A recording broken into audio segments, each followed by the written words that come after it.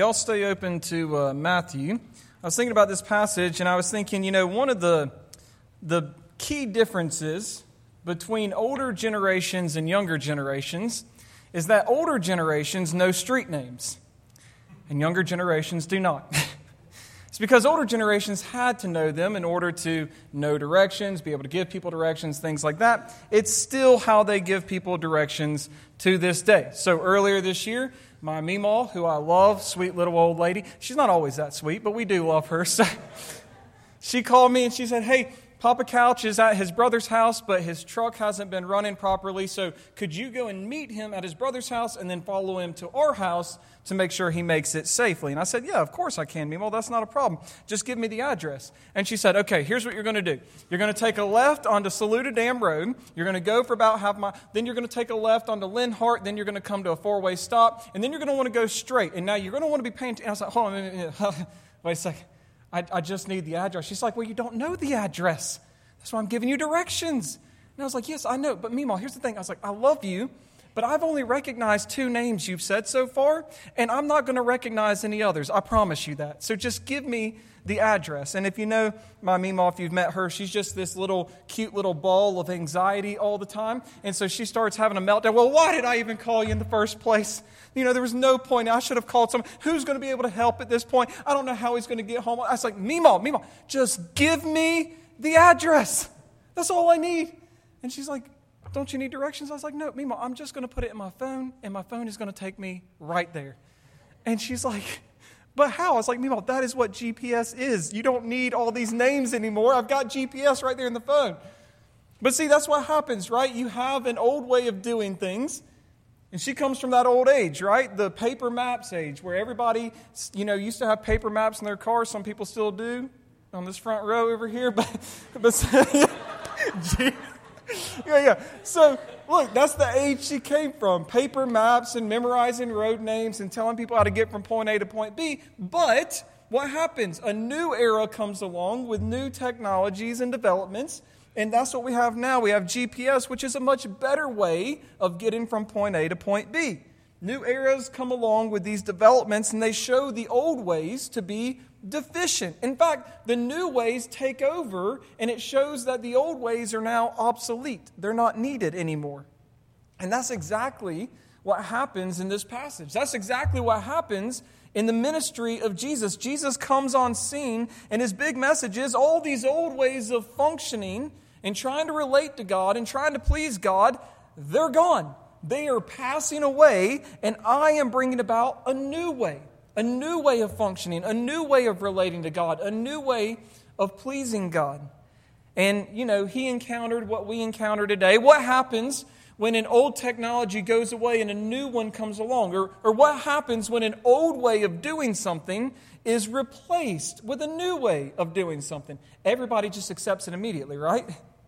No, there's resistance. People cling to the past. I am 100% convinced that my brother-in-law, bless his heart, Bill McKinney, if he could still have a pager and a rotary phone, he would. That man clings to the past like no other, okay? He lives in the past. That's what happens. When there's an old way of doing something and it gets replaced by a new way, there's resistance. And that's exactly what Jesus encountered in this passage.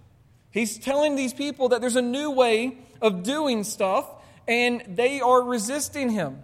You see, they had a religious system that they were comfortable with. They had a religious system that was familiar to them, and so they were totally fine with Jesus going about around town telling people about God, because they thought he's going to tell them about God, and then he's going to send them to us because he wants them to be super religious like us, and he's just getting us more people. And Jesus goes, "That's not what I'm doing at all."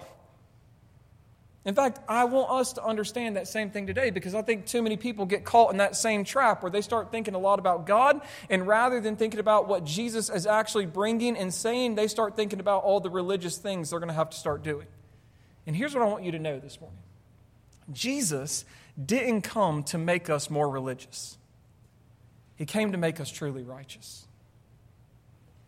That's his new way of bringing about this new kingdom righteousness. Jesus didn't come to make people more religious. He came to make people truly righteous. And we throw around those words a lot in church, right? We throw around the words religion and righteous and all this kind of stuff. And so my question is this: if you're studying this passage and you know that's his point, well then what's the difference, right? What's the difference between being religious and being righteous? What is the difference between the old way of religion and the new way of kingdom righteousness? And as we start the passage, one of the big differences that we're going to see is it's the difference between what a person does and what's actually in that person's heart. I want you to look at verse 14. Notice what the Bible says. Then the disciples of John came to him, Jesus, saying, "Why do we and the Pharisees fast, but your disciples do not fast?" So there's a complaint, right? You have the disciples of John the Baptist, and they are still following him. And John has already said, hey, listen, he's already pointed to Jesus and said, "Behold, the Lamb of God who comes to take away the sins of the world." John has already pointed out that Jesus is the Messiah, and he's taught his disciples to know Jesus is the Messiah. But then they start looking at Jesus and his disciples, and they notice, hey, wait a second. They're not doing all the things that we do. What's going on here? There's actually kind of a complaint, and it's not just a complaint, it's an accusation in their question. They're not just like, oh, hey, curiosity, why aren't you fasting? They're really saying, if you actually are the Messiah, and you're supposed to be holier than everyone else, then why aren't you doing the religious things that we do? Why aren't you doing the religious things the Pharisees do? Why aren't you doing the religious things that we have always done for all of our existence? And it's important for you to understand that the Bible only ever commands there to be one fast, and that's to happen once a year on the Day of Atonement. That's the only one that God had ever commanded. But by the time of the Pharisees looked at what they did. They just always looked at the law of God, and they said, yeah, there's a lot of laws there, but there could be more. Those are pretty strict, but they could be stricter. And so they constantly added more laws, and they tried to enforce those laws on other people. So by the time of the Pharisees, they were requiring a weekly fast, actually twice a week. On Mondays and Thursdays, they required people to fast like them. And so don't miss what they're trying to do here. They're trying to hold God accountable to the standards of man. They are upset because they have a man-made tradition that no one else is following, like Jesus and his disciples, and they're upset that no one is following their man-made traditions, even though they're trying to act like it's a command from God. That doesn't happen anymore, does it, folks? Come on, y'all been in a Baptist church long enough to know that happens all the time, right? If you are in a Baptist church or any other church for that matter, and they've always done something a certain way, but that thing's not commanded in Scripture, so you don't do that thing anymore, is everybody okay with it? No, of course not. You can't change things up. You can't do things like that, even though it's not commanded in Scripture. It's just a man-made tradition. Well, why don't we do this thing that we've always done?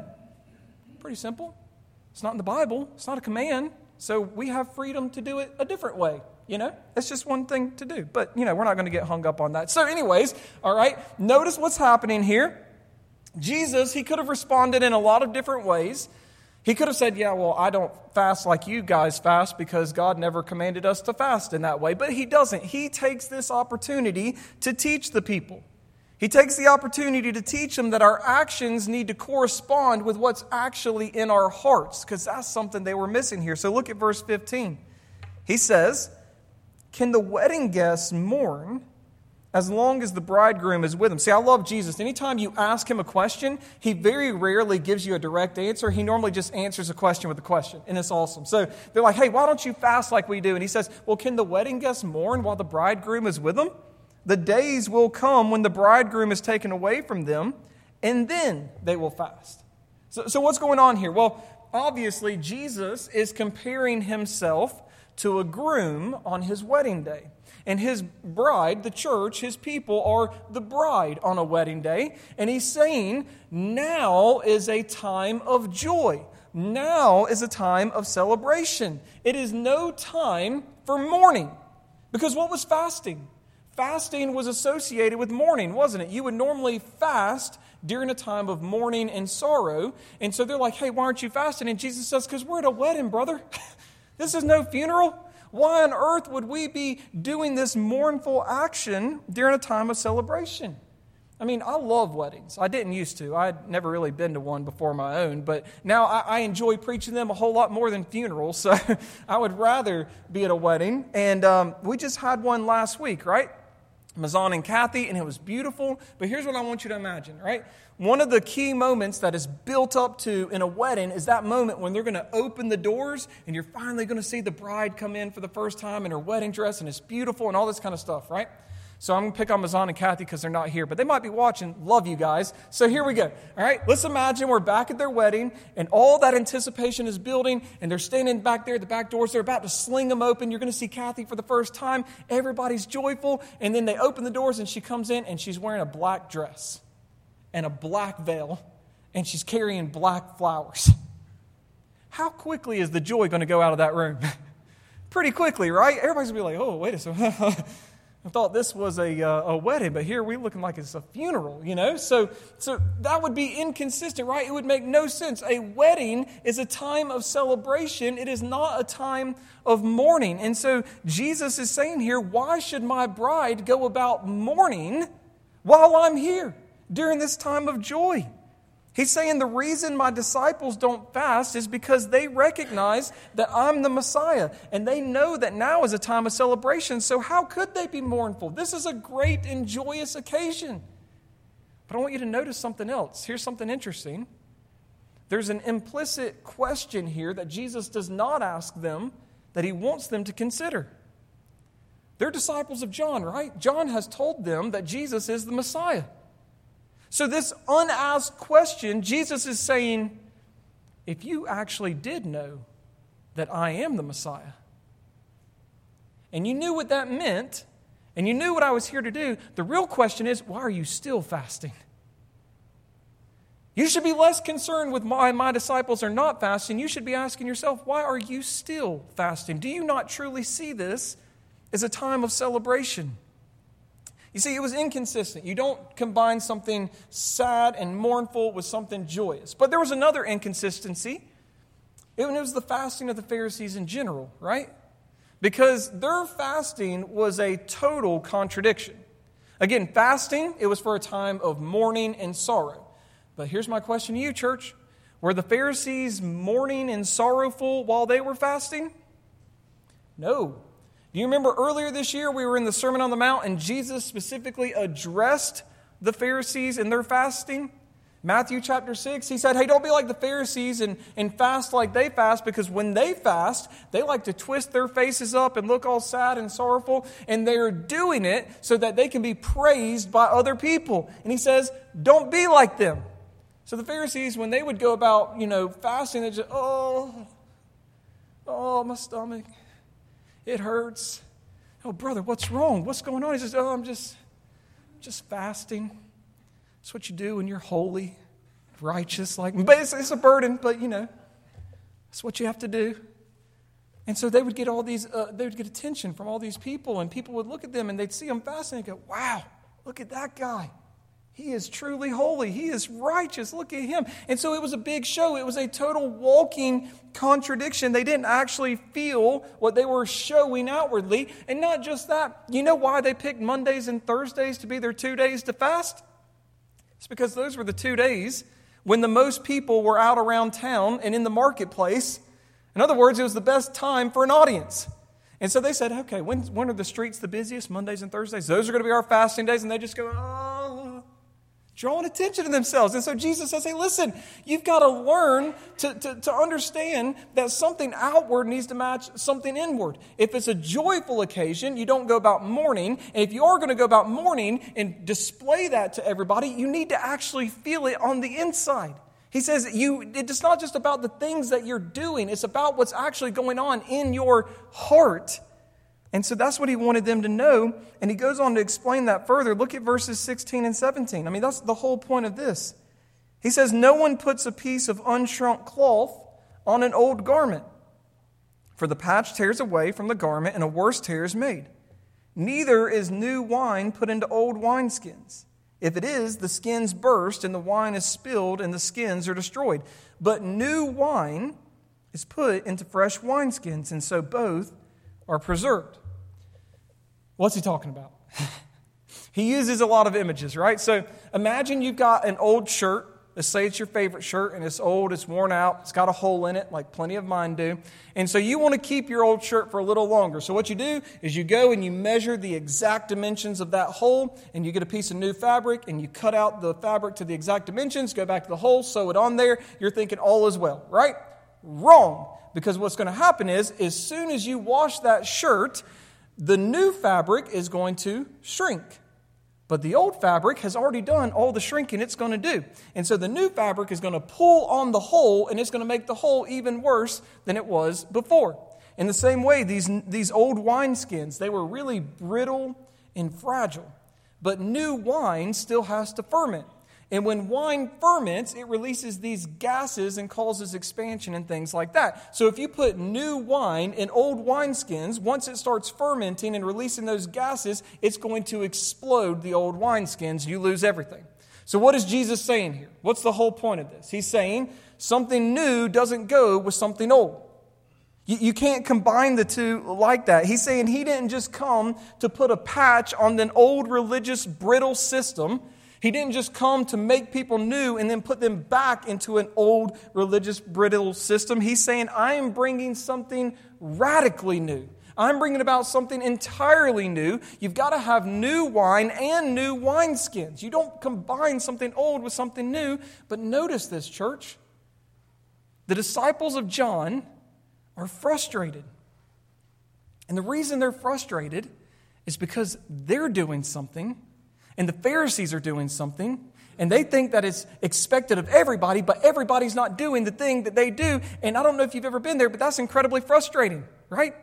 I mean, imagine that you've worked hard for something and you've followed all the steps, and I've worked myself up the corporate ladder. I've done everything I'm supposed to do. I've attended work. I've put in for promotion, all this kind of stuff. And then someone, a nephew or something, gets promoted ahead of you, and you go, well, hold on a second.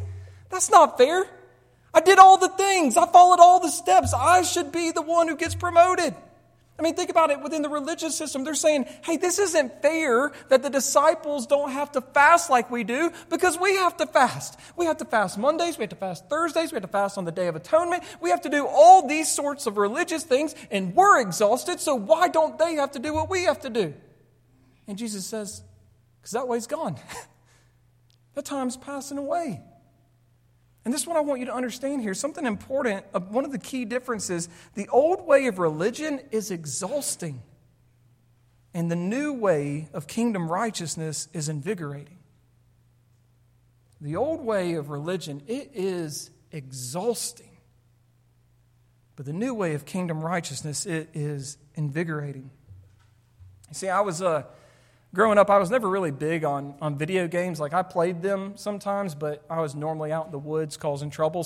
But there was a skateboard game. Don't everybody look at my mom like she's going to verify that. Nobody be looking over there, okay? That's the problem with having your mom here. But there was this one game I liked to play. It was a skateboard game. And on the skateboard game, there was this progress bar in one of the corners of the game. And here's the thing about that progress bar. Here's what you had to do. Throughout the game, you would just have to be landing tricks constantly and doing cool tricks, and you'd get points, and then those points would start to fill up that progress bar, and then once it was completely full, you would unlock your special move, or whatever it was, right?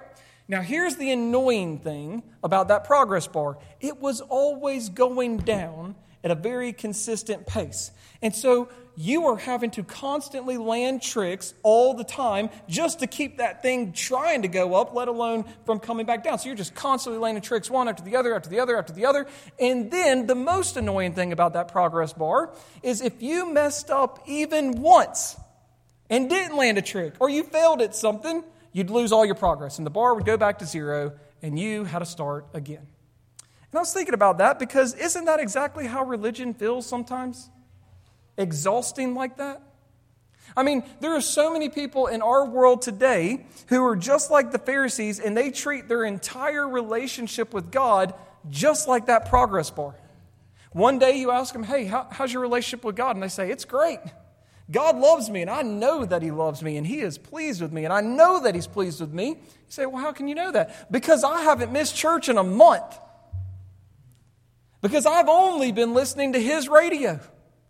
Because I made sure to give extra tithe this week at church. Because I wore a new suit to church and I looked very sharp. Because I started volunteering at church. Because I started going to gospel groups. I started doing all these things. And since I've started doing all these things, I know that God must love me and be pleased with me. Because look at all the stuff I'm doing. But then let me ask you this. What happens when they do mess up? What happens when they snap at someone and lose their temper? What happens when they sin again? Well, just like that progress bar, it goes back to 0, doesn't it? And they feel like, there's no way God could love me. I've lost it. You ask them, hey, how's your relationship with God? You say, I don't even know if I am a Christian. I don't know if God loves me at all. I don't know if I'm saved at all. Well, why? What would make you think that? Because I messed up again. I failed at something. I've sinned again. I've lost my temper. They lose everything. And so listen to me, folks. They feel like they have to start doing a bunch of stuff in order to earn God's love and favor again. And that is exhausting, is it not? It's like being a donkey and having that carrot held out in front of you. You're always pursuing it, but you're never going to reach it. It's like being a hamster in a wheel. You're just constantly running, but you're never actually making any progress. That is religion, and it is exhausting. And so Jesus comes and he says, listen, I have a new way of living out the faith. I have a new way of relating to God. He says, what if I told you that God's love isn't something to be earned, but something to be received through faith? And he goes on, he says, well, what if I told you that once you do receive the love of God through faith in me, you'll never lose that love, ever. Not even when you're struggling, not when you mess up, not when you're not perfect, that once the Father has set His love on you, you will never be one moment without it. Now that sounds way better, does it not? That sounds invigorating, does it not? That sounds freeing and life-giving to think that you don't have to try to earn God's love. You don't have to try to merit God's favor, His love, or His salvation. That if you trust in the Son, you receive that love through faith in Him. And then God's love for you is never based on you. So how could you mess it up? God's love for you is based on His satisfaction with Jesus. And God is always satisfied with Jesus. So if you're a Christian, God's love for you is not based on you. So how could you possibly mess it up? That is so freeing. That breaks the bonds of legalism and traditionalism. Jesus is saying to us here, listen, you've got to stop thinking about your relationship with God in terms of the things that you do. And start thinking about your relationship with God in terms of the heart, in terms of the inner person, because that's what ultimately matters. The old way, it focuses on your outward actions, but the new way, it focuses on your heart. And that's what we have to understand, because too often, not only do we judge ourselves by the religious things that we do, but we judge others by the religious things that they do, and we totally neglect the heart, don't we? You look at someone, you go, well, look at him. He wears a suit every single Sunday with a tie. I mean, and he's here on Sundays. He must be a good person. I've seen him giving when the plate goes around, and he gives every single week. He must be a good person. I see that he's at every service when the door is open. He must be a good person. I see that he's done this and he's done that. And we look at these people, church, and we say they must be good people because look at all the religious stuff they do. But listen to me. What does it matter if they do a bunch of religious stuff if they go home and they treat their family like garbage? What does it matter if he's wearing a suit to work if he doesn't actually love his wife? What does it matter if he's dressing up and coming here every single Sunday and he's participating in all this kind of stuff and he looks like the world's greatest religious person if he doesn't actually love his children, if he's not teaching them about Jesus, if he's not prioritizing his wife and his family? What does it matter if his heart is dead and sinful? None of the outward stuff matters. Do we get that? We can't judge our relationship or other people's relationship with God based on all the external outward things that they do, because those things don't ultimately matter. What matters is your heart right with Jesus. And if your heart's not right with Jesus, it doesn't matter how religious you are. That's why Jesus says you need new wine for new wineskins. And then watch this, something interesting that he does here. All throughout the book of Matthew, Jesus has followed the same pattern. The first thing he does is he will teach on a subject, and then immediately after, he demonstrates what he just taught. And that's why these two healing stories are ultimately here. Jesus just taught something, and now he's going to demonstrate that thing. So you know the story. We're not going to read everything again, but Jesus, right as he's teaching this, a ruler comes to him. The ruler's name is Jairus. We learn that from Mark's account. Mark also tells us that Jairus was a leader or a ruler in the synagogue, which means he is real high up within Judaism, right? And so Jairus comes to Jesus and he says, hey, listen, my daughter, my 12-year-old daughter, she's sick and she's going to die. I need you to come help her. And Jesus says, of course, I'll come help her. And so they go. Well, what happens? As they're on their way, a woman approaches Jesus who has been hemorrhaging blood for how many years? 12. How old was the daughter? Is there significance to that? Submit a question. We'll see. Anyways, don't have time to cover that right now. But a woman who's been bleeding for 12 years approaches Jesus, and she's in need of healing. And listen, this is a bad situation because if her situation is not cured, it is going to lead to her death. And what makes it worse for her is that because she has been bleeding for 12 years, she has been deemed ceremonially unclean. Which means for 12 years, she has been excluded from worship in the temple. She couldn't gather with the people of God to worship. It means for 12 years, she had been isolated and alone. For 12 years, she had been an outcast. And not only that, but Mark's account tells us that she had drained all of her financial resources, paying doctors to try to heal her, and she had only gotten worse. So don't miss this, church. Her illness has cost her everything. It's cost her her relationships, her ability to worship, her finances, her health, everything. But she has heard about Jesus. And she's heard that He can heal people.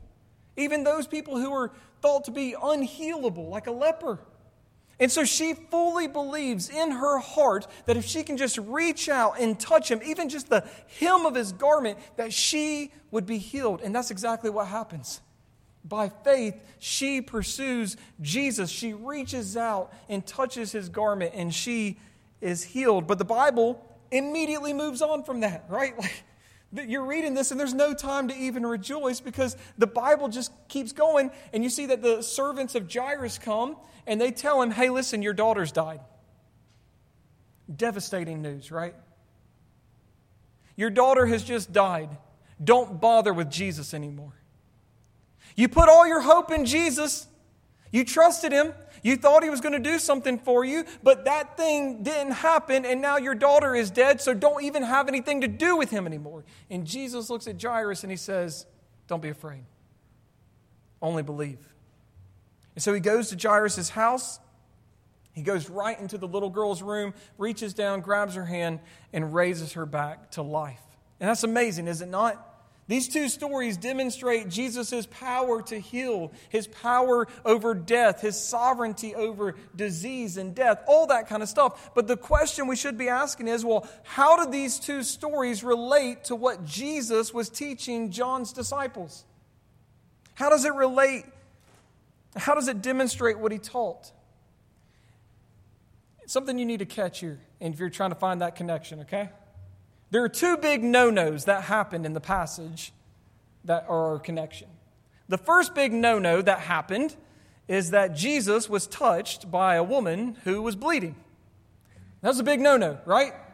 Because according to the old religious system of Judaism, their whole old system, it said that you were not to touch someone who was bleeding or be touched by someone who was bleeding, or else you would become ceremonially unclean. And so that was a big no-no. Jesus was not supposed to do that. The other big no-no that happened was that Jesus touched a dead girl. Again, according to the old system, you weren't even supposed to be under the same roof as a dead person, let alone touch a dead person, or else you too would become ceremonially unclean. And so don't miss what would have happened here. Anybody who held to the old way of doing things and to the old system would have left these two women alone, left them to suffer their fate. And let me ask you this, church, what would have happened to both of these women had Jesus not intervened in their lives? they would have died, right? The bleeding woman would have eventually died. The little girl who died would have stayed dead. And so if you hold to the old way, it would have resulted in their deaths. And so Jesus demonstrates what his new way looks like. He leads with mercy. He brings this new wine that is bursting the seams of their old religious traditions. Notice how he leads with mercy. Jesus doesn't lead with strict regulations and rules and things like that. He sees people who are in need and he leads with his heart. Jesus is saying that his new way is not going to be one in which the desperate and the dying are left to die alone for the sake of some traditions and for some rules. No, he sees that souls are on the line and Jesus is the ultimate soul winner, is he not? So here's what I want you to understand. The old way, it leads to death. And the new way leads to life. The old way, it leads to death. But the new way leads to life. You see, there are two women in this passage, but there's only one need. And I want you to see something here. There's one need, and religion was absolutely powerless to save them. Do we see that? If you followed the old religious system and traditions, they would have died. It could do nothing. Religion would have left them to die alone. But Jesus demonstrates true kingdom righteousness by saving them and restoring them to life. He shows that he is the doctor for the sick. Remember what he told the Pharisees? He says it's not those who are well who need a physician, but those who are sick. He shows that he's the doctor for the sick. He shows what it looks like to prioritize mercy over sacrifice. Do you remember what he told the Pharisees? Go and learn what this means. I desire mercy, not sacrifice. He shows that the old is passing away and the new has come. And most of all, church, don't miss this. He shows that the bridegroom has come for his bride. And he will not leave her on her own. You see, these two women with their afflictions, ultimately, they serve as an illustration for sin, don't they? And the problem of sin in our world. And it's a universal problem. And if it's a problem that's not dealt with, it will lead to death, will it not? Eternal death. It's a problem that every person in this room faces today. And I want you to hear me say this. Religion can do nothing to save you from the problem of sin in your life. Do we understand that, church? I wish more people in our world knew this. I've met too many people in my life who know that they have sin in their life, who know that they're not living how Jesus wants them to live, who know that they're not doing the things that Jesus wants them to do, who know that they are far from God, who know that they need to get close to God, and so what they do is they run to religion for the cure. They start going to church occasionally. They wear nice clothes when they go to church. They try to buy a Bible. They start listening to Christian music. They come to church, they listen to a little sermon, and they think everything is fixed in their lives because they went to church. They get a little religion in their routine, and they think everything has changed, everything's good, my problem with sin is fixed now. And listen to me, those are some good things to do. I'm not denying that, but they are powerless to save you from your sin. You think that going to church is what's going to ultimately save you. Please listen to me here. Countless people who spent every single Sunday in church will also spend an eternity in hell. Because coming to this place cannot save you. You can try the old way if you want. You ask yourself this morning, how can I know, Pastor, if I'm truly saved? How can I know if I'm right with God? What are you hoping in?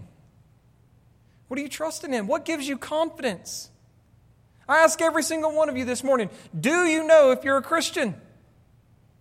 Search your heart right now and ask yourself, what gives me confidence that I'm a Christian?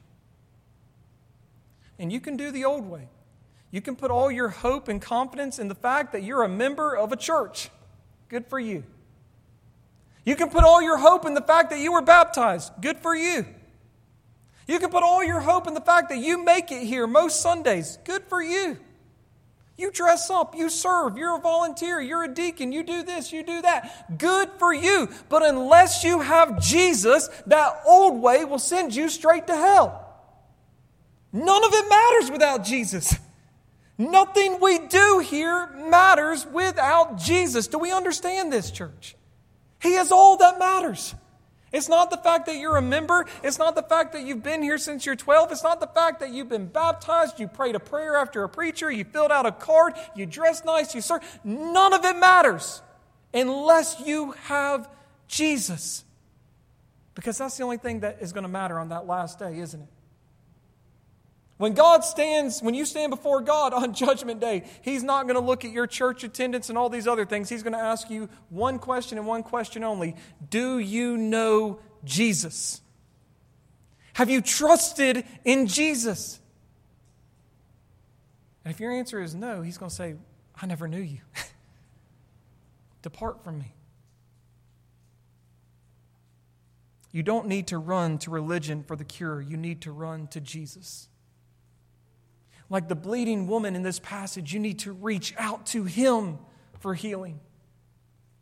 Like the dead girl in this passage, you need Him to come and raise you back to new life. You need to see Jesus as the friend of sinners, as the doctor for the sick. You need to see that Jesus is full of love and mercy. And listen to me, I don't care if you're visiting here, if you're a member, whatever else, listen to me. He is ready to meet you right where you're at and save you. Doesn't matter how big your mess is. Doesn't matter if you're like the woman who's been bleeding for 12 years. Doesn't matter if you're dying and nearing death. Whatever your situation is, Jesus is ready to meet you right where you're at and save you. You need to see that He is the loving bridegroom who has come for His bride. And so, no, church, you need to understand something this morning. If you will see Jesus for who He truly is, and repent of your sins, and put every bit of your hope and your trust for salvation in Him, He will redeem you. He will make you truly righteous. And that's ultimately what matters. So no, Jesus did not come to make people more religious. He came to make us truly righteous, and praise God for that. The old way is gone. And praise the Lord, this new way has come. Amen.